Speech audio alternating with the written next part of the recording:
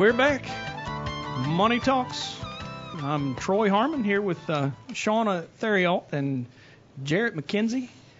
Right now, though, we have a financial planning topic that we want to talk about.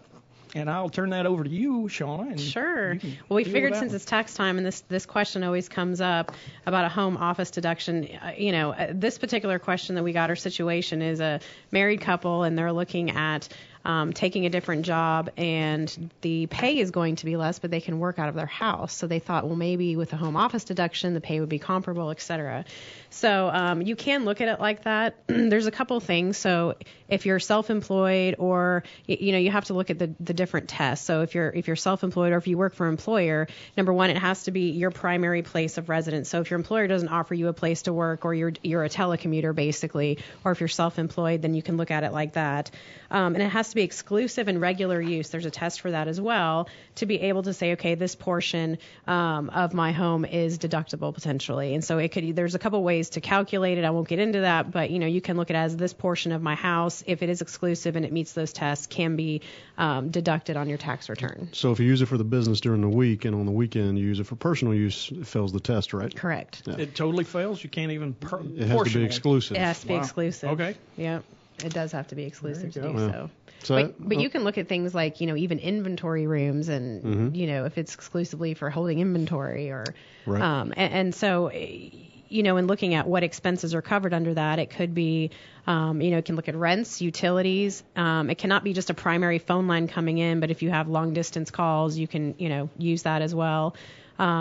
Even maintenance on your home. So if 20% of your home is an office exclusively used for business and, you do some sort of painting or maintenance, 20% of that could be deductible.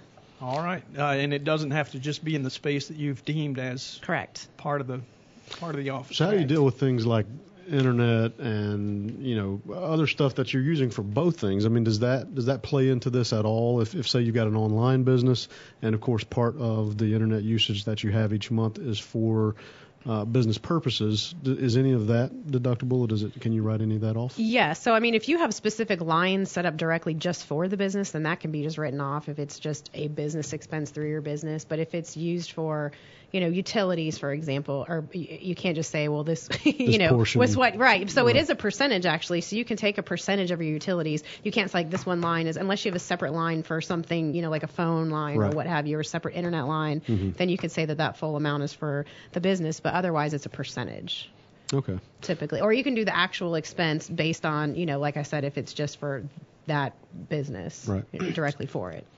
Okay. Right. Now, I have heard before that the IRS, this is like a red flag for them.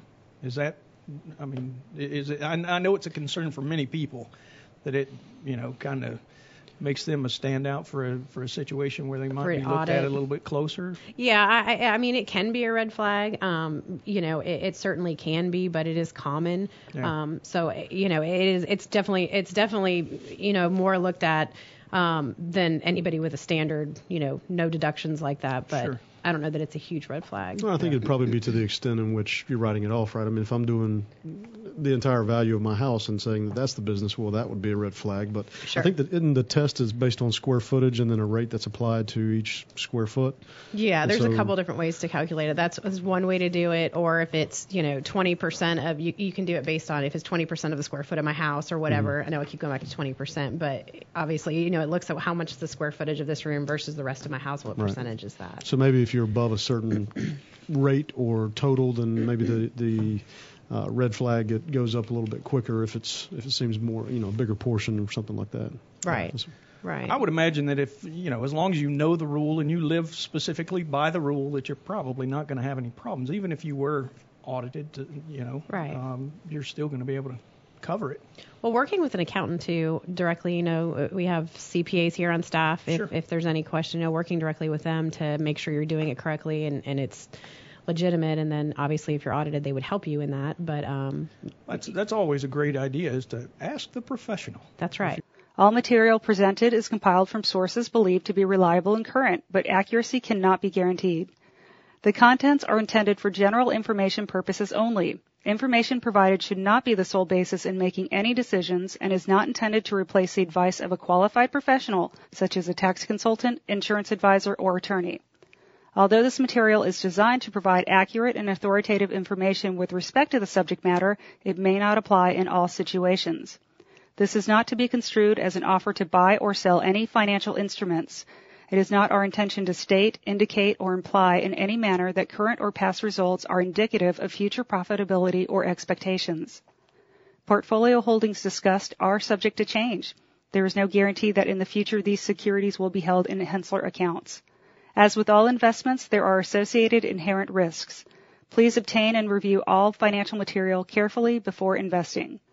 Henssler is not licensed to offer or sell insurance products. This overview is not to be construed as an offer to purchase any insurance products.